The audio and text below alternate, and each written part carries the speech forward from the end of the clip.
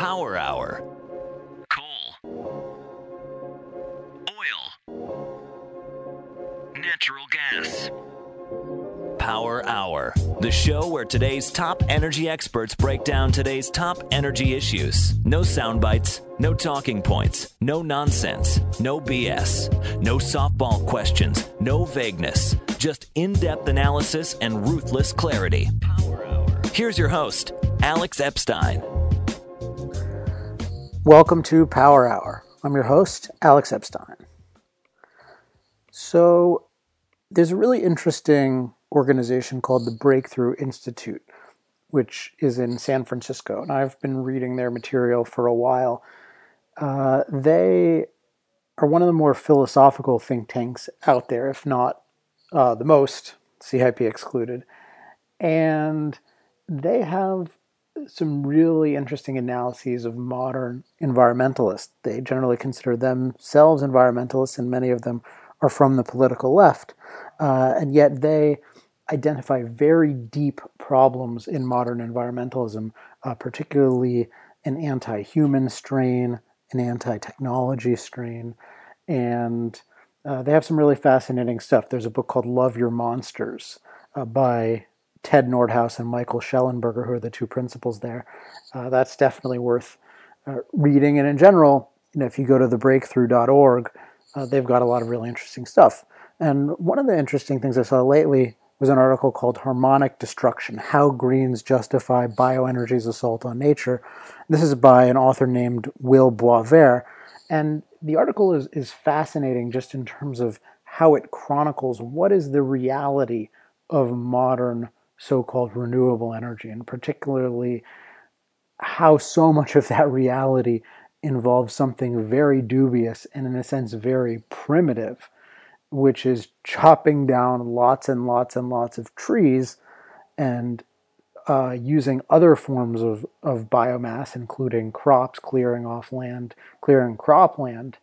for food, that was for food, and devoting it to energy crops in order to compensate for the fact that the publicly popular so-called renewable energy, solar and wind, are fundamentally dilute and intermittent, and thus they are expensive and unreliable. And so, insofar as there are all these mandates, they're being increasingly made up by, again, chopping down trees, which there's nothing inherently wrong with that at all.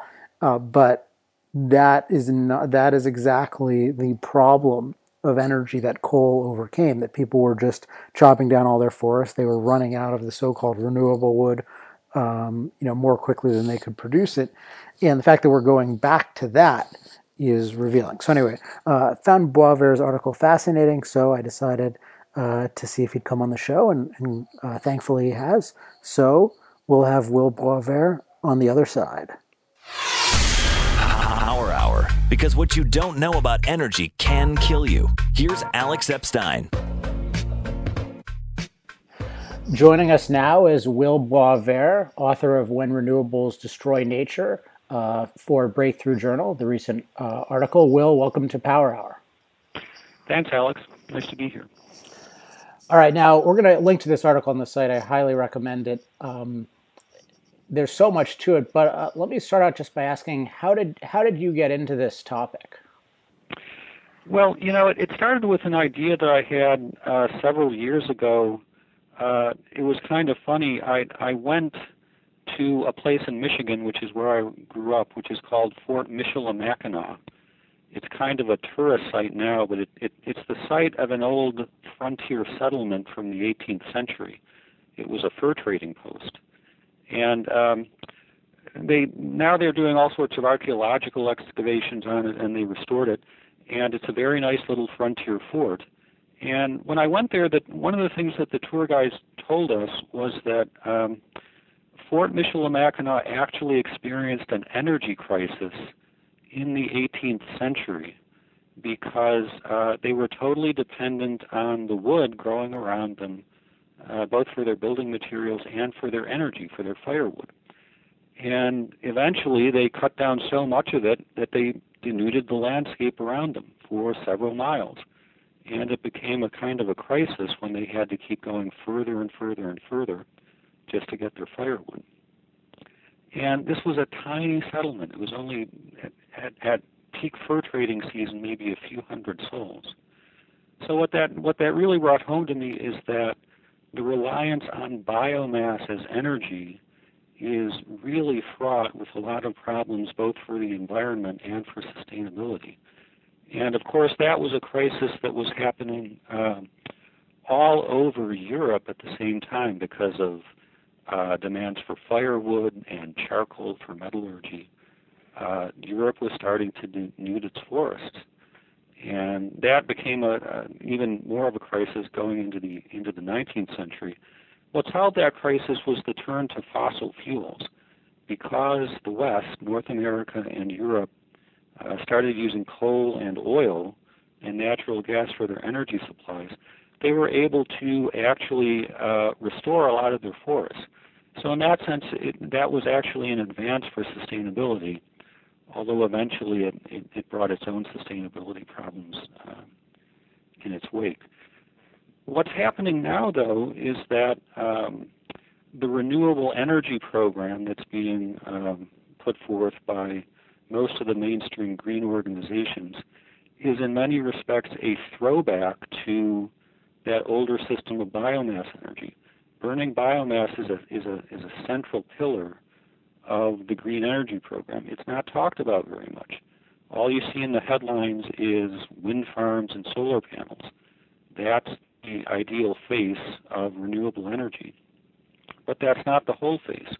In fact, the project as a whole relies on these forms of very antiquated and very destructive biomass energy, simply burning trees and brush for electricity production and heat, and turning a lot of our farmland over to energy crops, which means that we crowd out food production, which has dire effects both on the environment. It crowds out wildlife habitat and on food production, which drives up food prices. And that has a very bad consequence for people in the third world as well. So I felt it was just very important to take a close look at this aspect of the renewable energy program and to really ask whether it's sustainable or not. And if it's not, as a lot of people believe, why are we driven to rely on it? And why are Greens both pushing it and upset by the consequences? In the article, you talk a lot about a certain philosophy of living in harmony with nature through this so-called bioenergy. And I want to discuss that, but I also want to discuss what is the modern origin of renewability, which is really a sort of just repetition as an ideal, although we see with living things in particular, you can't repeat it very long. I mean, oil is renewable, but as soon as you want more than repeats, then you have problems, and the same thing with everyone else. Why is this the ideal when, as you point out later in the article, particularly nuclear power has this incredible energy density that you can just get from a place where it's doing nothing? Where does this whole ideal come from? I think it's really a philosophical ideal. I think the modern green consciousness, the philosophical underpinnings of it, is about a world in which we're very much living in symbiosis with the natural environment. The whole environmental movement started, first of all, as a reaction against industrialization. There was the notion that factories and all of the products they produce and all of the raw materials that they use were destroying the environment. And it was the job of the environmental movement to shield nature from that, to carve out places and erect fences that prevented industry from encroaching on nature. And that the more one thinks along those lines, the more one gets into the notion that the problem is not just with shielding nature, but with something intrinsic in industrial civilization itself, and that you have to completely refound industrial civilization on an ecological vision, so that instead of pillaging nature, instead of taking things from nature, it simply subsists in nature's normal flows of growing things, using them, recycling them, turning them back to nature so that they can regrow. And there's this belief that we have to make civilization act that way, and that we have to, in particular with biomass energy, to take energy from the environment in such a way that we can put it back into the environment by, for example, taking our power from trees that we then regrow, or from energy crops that we burn. They give off carbon dioxide, but then that's just reabsorbed by the next generation of energy crops. So it's definitely a philosophical belief that we have to recycle things. We have to be in tune with nature. The more we subsist on nature, the more we're bounded by natural rhythms, the more sustainable our civilization is.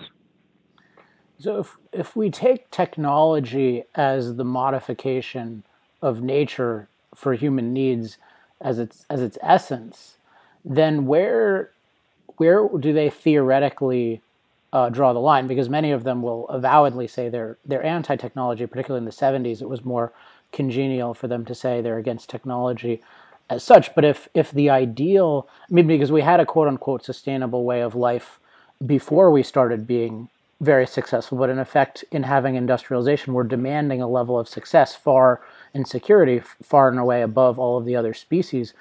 If the ideal is to harmonize ourselves with species that survive at much lower rates and with much less quality of life and much more being outcompeted than we're willing to tolerate, where are they drawing that line, or should we just go back to the Pleistocene? Well, you've really hit on one of the paradoxes of the green movement. They don't really know where to draw that line. There are certainly prominent sectors of the green movement that do, in a sense, want to go back to the Pleistocene. Maybe not living in caves, but they do envision a radically reduced human population, essentially a die-off, although I'm sure they don't want to kill everybody, but they do want human population to plummet drastically so that it's more in line with natural carrying capacities. And they do very much think in terms of a reduced standard of living, not what they view as a profligate waste of resources and energy. So that means things like colder houses, smaller houses. It means a population that simply doesn't travel very much because it can't afford the fuel to do that. A population that just doesn't buy very much stuff and recycles everything it uses, and does, in a very important sense, lead a more penurious lifestyle. Now, that's not the whole green movement. The more prominent green movement right now is the one that realizes that vision of penury and retrenchment and limits is not politically popular, and that they probably can't sell that.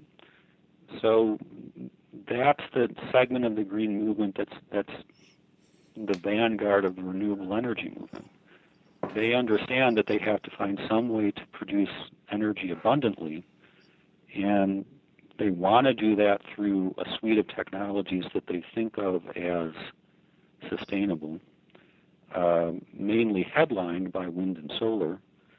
But part of what I'm trying to point out in this article is that there's a contradiction there that they can't finesse, because wind and solar won't do it, and they're going to have to fall back on supplies of energy like biomass that have very troubling implications for environmental sustainability in the same way that fossil fuels do in their view.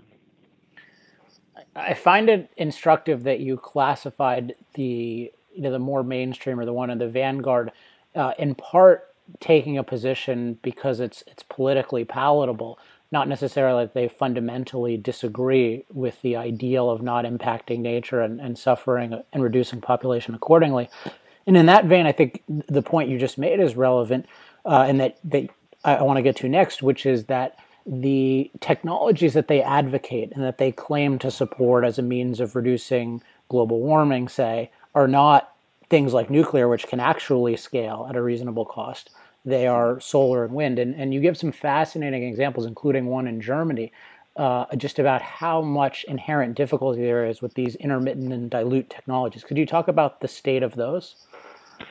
Yeah, that's really the main conundrum of the whole alternative energy movement. Wind and solar cannot do it by themselves, and they simply can't shoulder the burden of a low carbon energy system. Germany, what we found in Germany is that wind and solar technologies are incredibly unreliable. If you simply look at the raw statistics on how much they're producing at any given point in time, it's just terrible. They have capacity factors on the order of maybe 18% for wind and 10% for solar.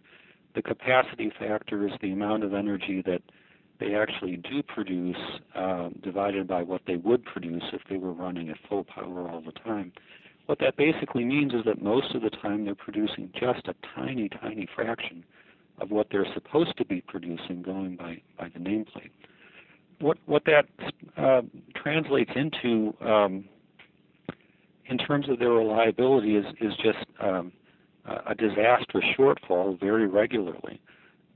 They regularly go for a week at a time producing maybe 5% or less of the electricity that they're supposed to produce. And in Germany, that usually happens in the dead of winter. So without fossil fuels and biomass to back them up, Germany would simply shut down for weeks on end during wintertime. Not enough electricity to even keep the lights on, let alone keep the economy running. So there's simply no way that it's feasible in most of the world to contemplate running a modern economy on wind and solar. They're just too unreliable. And that's why these very large-scale, very environmentally overweening biomass schemes are really intrinsic to all of the forecasts for 80 or 100% renewables energy systems. They really need that dispatchable backup power to run the electricity system. Otherwise, it'll just break down if it's only wind and solar. I think it's just so important that it is almost never presented that way. That is, you don't hear, say, President Obama talk about the wonders of renewable energy and then point to massive amounts of forest being clear cut, to feed wood into a power plant. He shows allegedly beautiful windmills and solar panels. So there's at least two elements to the biomass. I'd say fiasco. I won't put that into your mouth, but one is the destroying all of this land needlessly or harvesting it needlessly, including displacing food. But the other is just the inefficiency of it. Can you talk about the economic inefficiency of using tons of diesel and all of these other things to try to farm your energy? Yeah, it's very economically inefficient. There's a debate about that, about how economically efficient it can be. All sorts of studies of actually existing biofuel programs like corn ethanol in the United States, biodiesel that's grown in Europe, show that it has to be pretty heavily subsidized and doesn't really stand up very well to market competition with fossil fuels. Now, there's a big debate about whether technology can get around that because there's a whole trend now towards what they call Gen 2 bioenergy, which is things like purposely grown energy crops and what they call cellulosic ethanol, which is ethanol that's derived from the whole plant, not just the starchy seed kernels. There's hopes that can be made actually economically viable, although the whole cellulosic ethanol business has not gotten off the ground, even though there have been very stern mandates to try to force it to get off the ground. It's just not economically feasible yet. So there's always the hope on the horizon, as there is with every renewable technology, that the next breakthrough, the next technological revolution will finally make it economically feasible. But so far, that has not happened. I mean, I think if we were forced to subsist on it, we might hope that. I think in many ways they don't. And one thought that I have on this is that if we look at least at agriculture, one of the ways in which you are able to accomplish things more efficiently, let's say you want to protect against disease or insert some sort of vitamin or minimize your use of pesticides, you can genetically engineer things. So I might imagine that genetically engineered biocrops that are designed by man specifically for energy purposes, versus designed to be eaten, that I'd have to imagine would be your best shot. What is their Are they? I can't imagine they're embracing that, though, given their opposition to it in food. No, you're right about that. Actually, there have been proposals to bioengineer better energy crops, like switchgrass and trees, slash pine and poplar, to make them more productive on cheaper inputs. And that very reliably arouses ferocious green resistance, lawsuits, protests. So that's, again, one of the conundrums that the green movement is hung up on. It's the way it anathematizes certain technologies that actually have a chance to accomplish the goals of a sustainable energy system, constantly trips them up. So, but they keep pushing on with these renewable mandates nonetheless. Yes, they do. Well, it's again, there's been a schizophrenic response politically in the green movement to the whole biomass program. Most of the mainstream green organizations are against it now. In fact, they're against the current version of biomass. The version of biomass where you just clear-cut timber and feed that into boilers at power plants, they're against that. Corn ethanol, they're very strongly against. Making biodiesel out of oil crops, they're against that. But when you talk about Gen 2 biomass, the cellulosic ethanol, the supposedly super efficient energy crops that can be made super efficient without resorting to genetic modification, they're very strongly in favor of that. Places like the Natural Resources Defense Council, the Union of Concerned Scientists, Greenpeace, Friends of the Earth, they all tend to revile the actually existing Gen 1 biomass, but they embrace the Gen 2 biomass. And they do that kind of schizophrenically, because there's no indication that the Gen 2 biomass is going to be any better than the Gen 1 biomass. It's still going to require huge tracts of land, a lot of wood cutting, a lot of cutting of whole trees, a lot of farmland displaced, a lot of wildlife habitat plowed under. It's going to require all of that. But because they can hold out certain visionary hopes for it, they're still signing on to that more advanced version. And as far as I can see, there's no rationale for that. If you don't like Gen 1 biomass, you are not going to like Gen 2 biomass. It's going to be even worse at a much larger scale. I mean, one thing I really enjoyed about this article, and I enjoy about many breakthrough articles, is that almost everyone associated with it has, I'd say, a 10x familiarity with the history of the environmentalist movement than just about anyone, including most members of the environmentalist movement.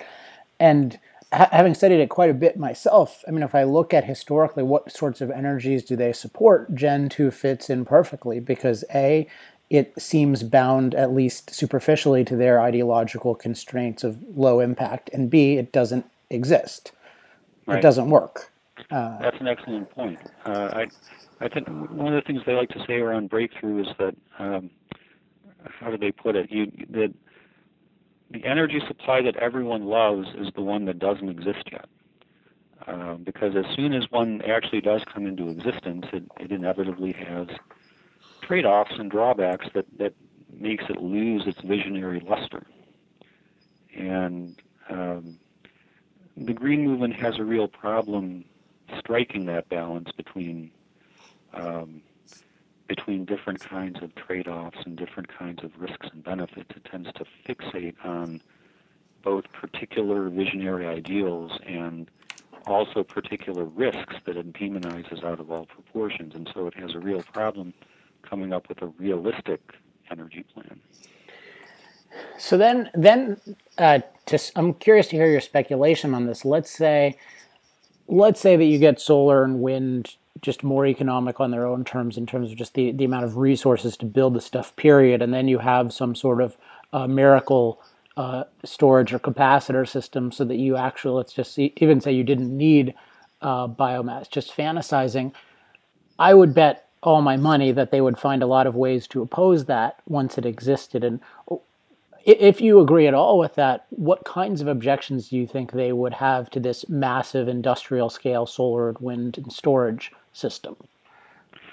Well, you can already see a lot of objections that they have to the existing scaling up of it. Even Robert F. Kennedy Jr., who's a vehement environmentalist, was very active in opposing the Cape Wind project of building offshore wind farms within viewing distance of his Hyannisport compound. And a lot of environmentalists are very fiercely resisting both the building of wind turbines and desert solar farms, and the associated infrastructure with it, the huge power lines, all of that stuff.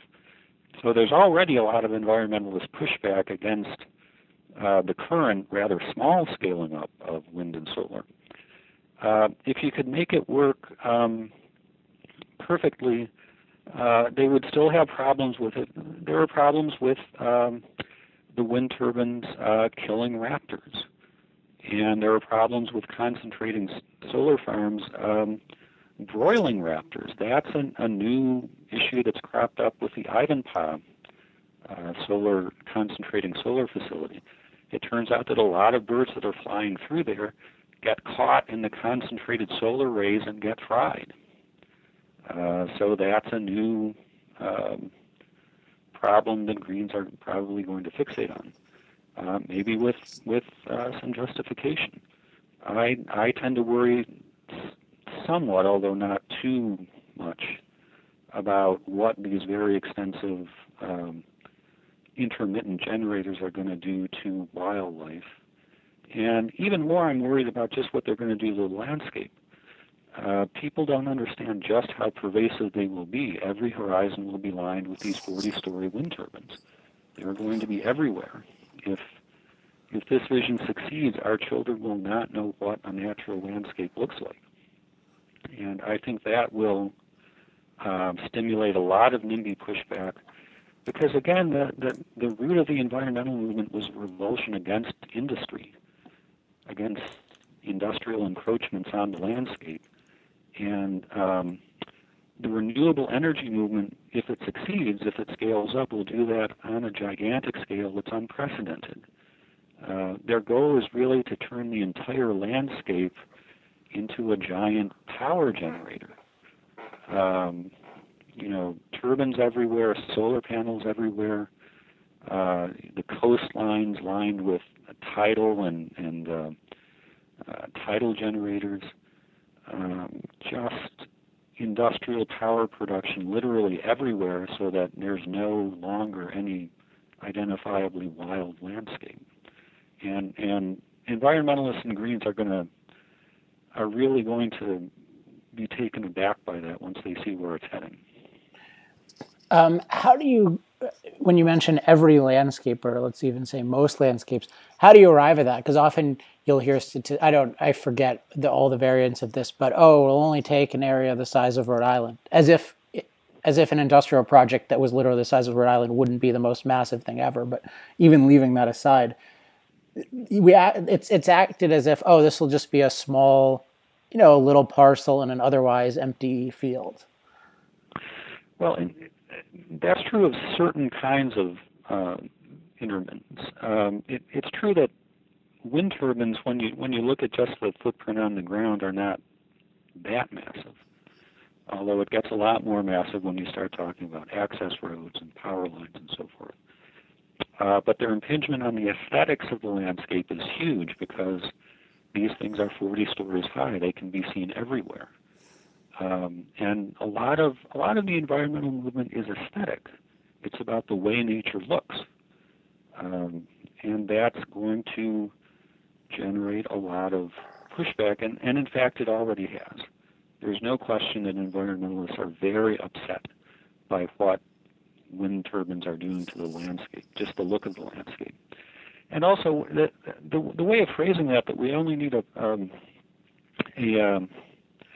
plot of land that's the size of Rhode Island or Kansas or Texas or whatever the number is wrong, because you can't just take Rhode Island and turn it into your one wind generator. The wind has to be everywhere because it has to be dispersed to try to take the edge off some of the unreliability. If you have no wind in Rhode Island, then you're going to have to get your wind from Nebraska. If there's no wind in Nebraska, you'll have to get it from Texas or from Alabama or from Michigan or from somewhere.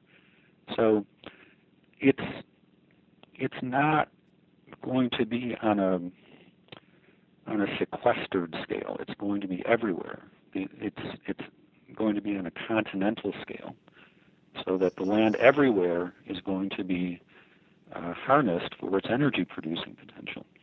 And also because these technologies are so unproductive, with such low capacity factors, you have to overbuild them to an immense extent, and they also face diminishing returns, so that after a while the overbuilds just become crazy if you really want to contemplate using them to totally eradicate fossil fuel production.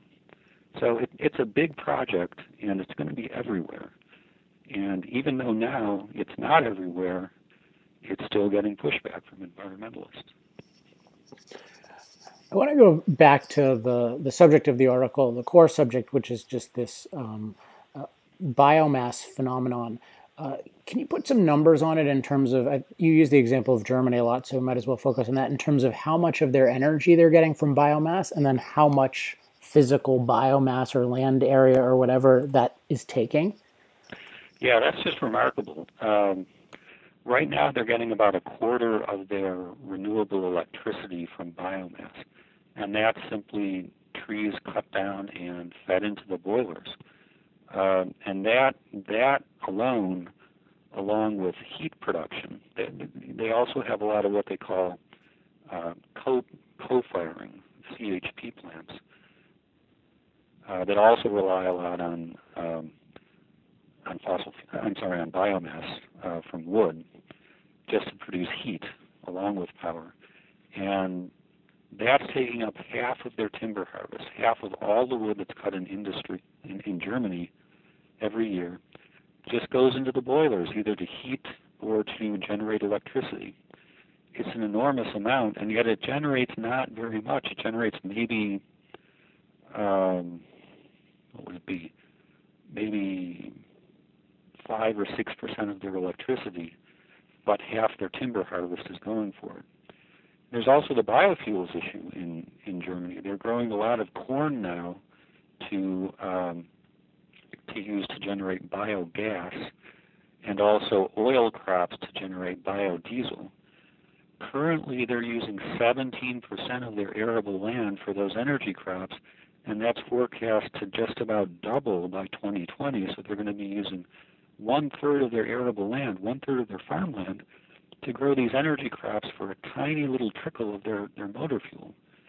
So it's just immense. They're using so much land that could be used either for food or for wildlife habitat or forest to produce these very small amounts of energy. I find it interesting that if let's say, people who project catastrophic global warming and who project, in particular, agricultural impacts, and we're going to have diminished crop yields, and yet this has come up with as a solution to deliberately destroy a massive percentage of your crop yields for a very inefficient method of producing energy that also generates quite a bit of CO2. Yeah, that's really the worst irony of the whole thing. Yeah, if you follow the rosy predictions of what they're going to do with biomass, it's just appalling the amount of land it's going to use. I think there's a study from the U.S. Department of Energy that envisions every year using 125,000 square miles of farmland for new energy crops, which is just immense. A strip of land 125 miles wide and 1,000 miles long, which could be used to grow food, but instead is going to be used to grow not too much of a percentage of our energy supply. You can grow a lot of food on that, and that food can be used to feed people and drive down food prices, which we are really going to need in a world that has a swelling population. Another thing you mentioned in the article, which is actually in the title, is just the amount of what we can call nature or wilderness that's cut down. And often when I engage Greenpeace people, they'll talk about, oh, these forests are cut down and these forests are cut down. And I notice it's not usually in the U.S. or other countries that use fossil fuels and nuclear. It's usually in some faraway place that's not industrialized. How much of this biomass, or I guess, let me ask more broadly, what is the origin of most of that when you hear about all these trees being cut down? What's the usual motivation for it? Well, that's a bit of a tricky issue. It depends on which kind of bioenergy you're talking about. If you're talking about biofuels, that is motor fuels, there's a huge problem in Southeast Asia of growing palm oil, which is then distilled into biodiesel. And there's a huge amount of clear cutting of tropical forests in those areas to turn them into palm oil plantations. So Greenpeace has been very apoplectic about that, with some justification. But there are other forms of biomass, namely woody biomass, which are going to impact actually the United States more than a lot of other places. The Southeast United States is gearing up to be a major exporter of wood pellets to Europe. And that's given a new lease on life to forestry, but it's forestry conceived of basically as tree plantations that are optimized for rapid harvesting cycles. So slash pine and poplar is another big crop. They're basically grown on these 6 to 12 year cycles and then essentially clear cut, basically mown, and then they start another cycle. So what that does is take forests that could be utilized as diverse forests for wildlife habitat and turn them into monocrop tree plantations. That's happening in the United States, that's happening in Canada, that's happening in Eastern Europe to a large extent. And it's really, it's not exactly deforestation, but it's a radical change in the way we conceive of these forests to make them much more industrialized and regimented, much less biodiverse, much less useful as wildlife habitat. And that's, again, something that Greens do not like. They want nature to be nature. They want it to be wild. It's not going to be that way under the biofuels regime. It's going to be industrialized. Yeah, again, I'd say, maybe they want nature to be nature, but it really seems like they don't want man to be man in terms of using his intelligence to use parts of nature that other parts of nature can't and don't need to use. And that's what you mentioned at the end of the article, particularly nuclear power. Because there you're taking what's a useless rock and it has incredible density, so you can operate cities and you can operate it in very, very small pieces of space, which you would think the environmentalists would like. How do you explain their continuing opposition to that, despite so many facts about its relative safety compared to other technologies? Well, that, to my mind, is really the greatest tragedy of the green movement, that they've turned their back on this energy source, which to my mind is the most environmentally benign of all. It has by far the lowest land footprint, very low carbon, no pollution, no emissions. And it makes, as you point out, it makes use of a raw material that just doesn't have any other useful purposes, and that is so dense that you don't have to disrupt nature to any appreciable extent to harvest it. But the Greens have not just turned their back on it, but demonized it. And there's that topic itself is worth many a book to write. Books about social psychology, books about the history of the anti-nuclear movement and how that fit into the whole development of the New Left. A lot of it is just it's a really fascinating example of the growth of a social mythology, because that's really how it started. It has understandable roots in World War II and the atomic bombings in Japan, which were horrendous events that rightly gave everyone pause. And it has roots in the Cold War, when everyone believed that nuclear fission was the one thing that could actually destroy the world. That's what we all grew up thinking. That's what you and I grew up thinking. And by association, that was that dread, which was well justified, was transferred to this other technology that also relies on nuclear fission, the peaceful use of it for power production. And it has its roots in the anti-nuclear testing campaign of the 1950s and 60s. There was a big push then to get open-air testing and then all testing of nuclear weapons banned. And the impetus for that was the belief that that would slow and stop the nuclear arms race, a worthy goal. But the way it proceeded was to try to convince people that every trace of nuclear material that went into the atmosphere from these tests was a dire threat to our health. And part of that was to simply demonize even tiny, tiny traces of radiation and radioactivity.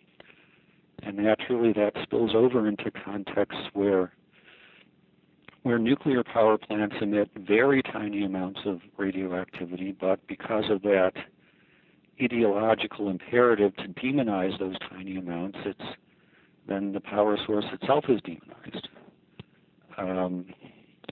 And there are so many other dimensions to this. Nuclear power, because it was the offspring of the military-industrial complex, is a symbol of the military-industrial complex. Everything that the New Left has been fighting for so many decades is sort of bound up in that one technology.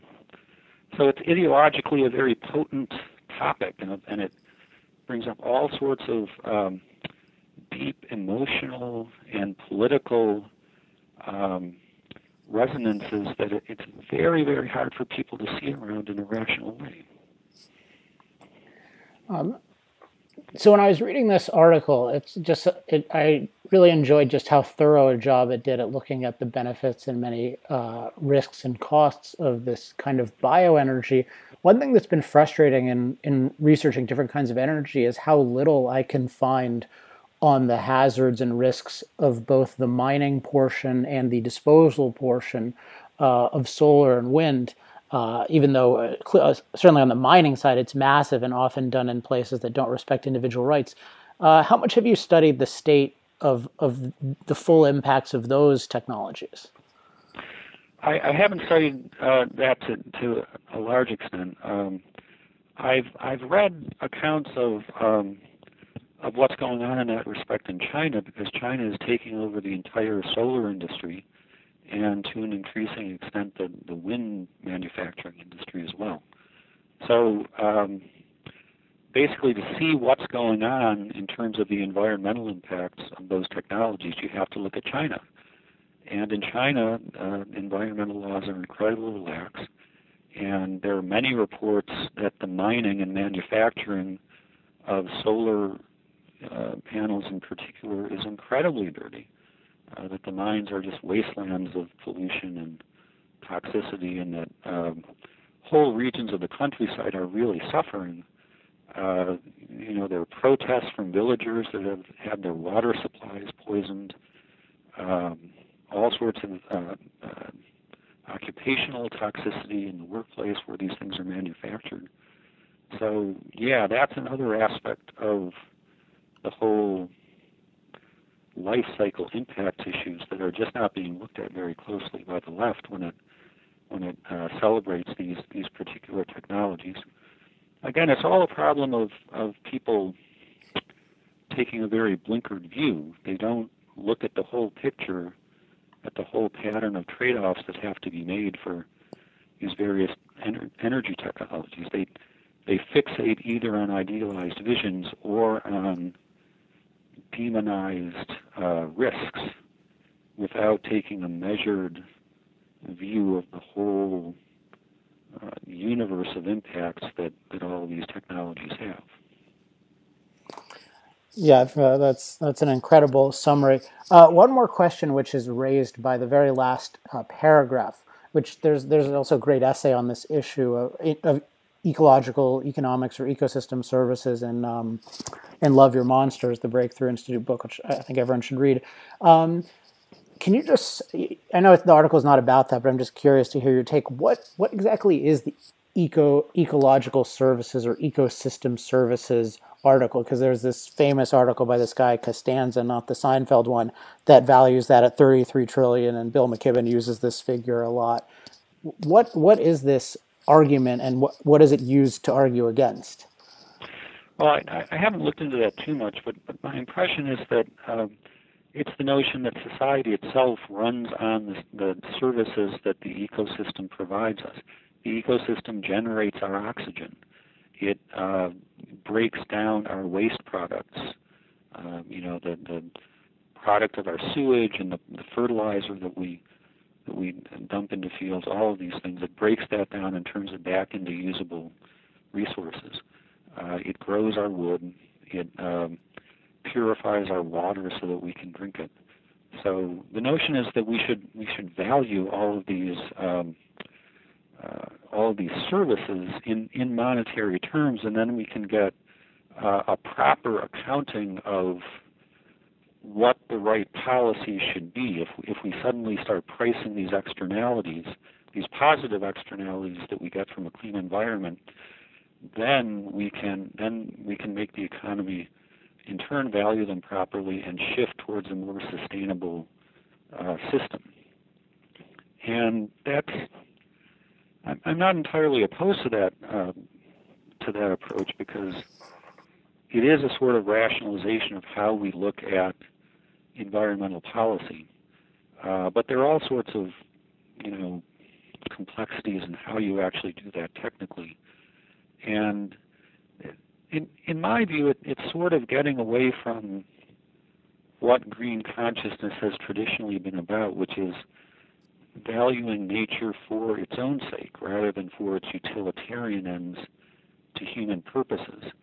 You can't entirely get away from that, because we do rely on the environment, and we can't sever ourselves from it. But the notion that our economy has to be tightly intertwined with the environment, and in fact limited by it and sort of defined by it, I think has some dangers to it, because it makes us too dependent on the environment to do what we need to do, whereas we should be thinking in terms of satisfying our economic needs out of technologies that to some extent distance ourselves from the environment, because when we interact with the environment, we are so powerful and often so heedless of the way we do that we can't help damaging it in the process.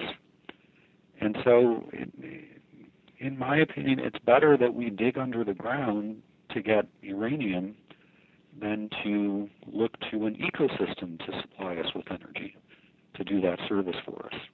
We shouldn't let the ecosystem do that service for us. We should do that service for ourselves and let the ecosystem take a break. All right. Well, that raises so many issues, but we're out of time. I want to thank you, Will. And we'll link to the article, of course, but where can people learn more about you and your work? That's a good question. I'm sort of all over the place right now. I'm trying to write more about these issues and get them published in more places. I've written some for the New York Observer about urban farming and about the Indian Point nuclear power plant.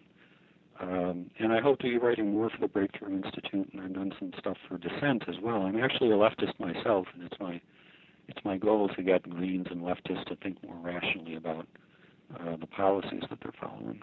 Well, that's the fascination of Breakthrough, because I mean, I'm on the laissez-faire side, but Breakthrough is really the only left sort of organization, although obviously people's views vary a lot, but it's really the only organization that's rejecting the new left dogma on these issues, and is actually much more like the old left. Yeah, I think that's true. All right. Well, on this page on your article, it links to a lot of your other stuff. So if we ever have you on again, maybe you'll have more means of self-promotion. But this will give them plenty of stuff to go on. Yeah. All right. Thanks for being on the show. Well, thanks for having me. I enjoyed it. Thanks again to Will Boisvert for coming on the show.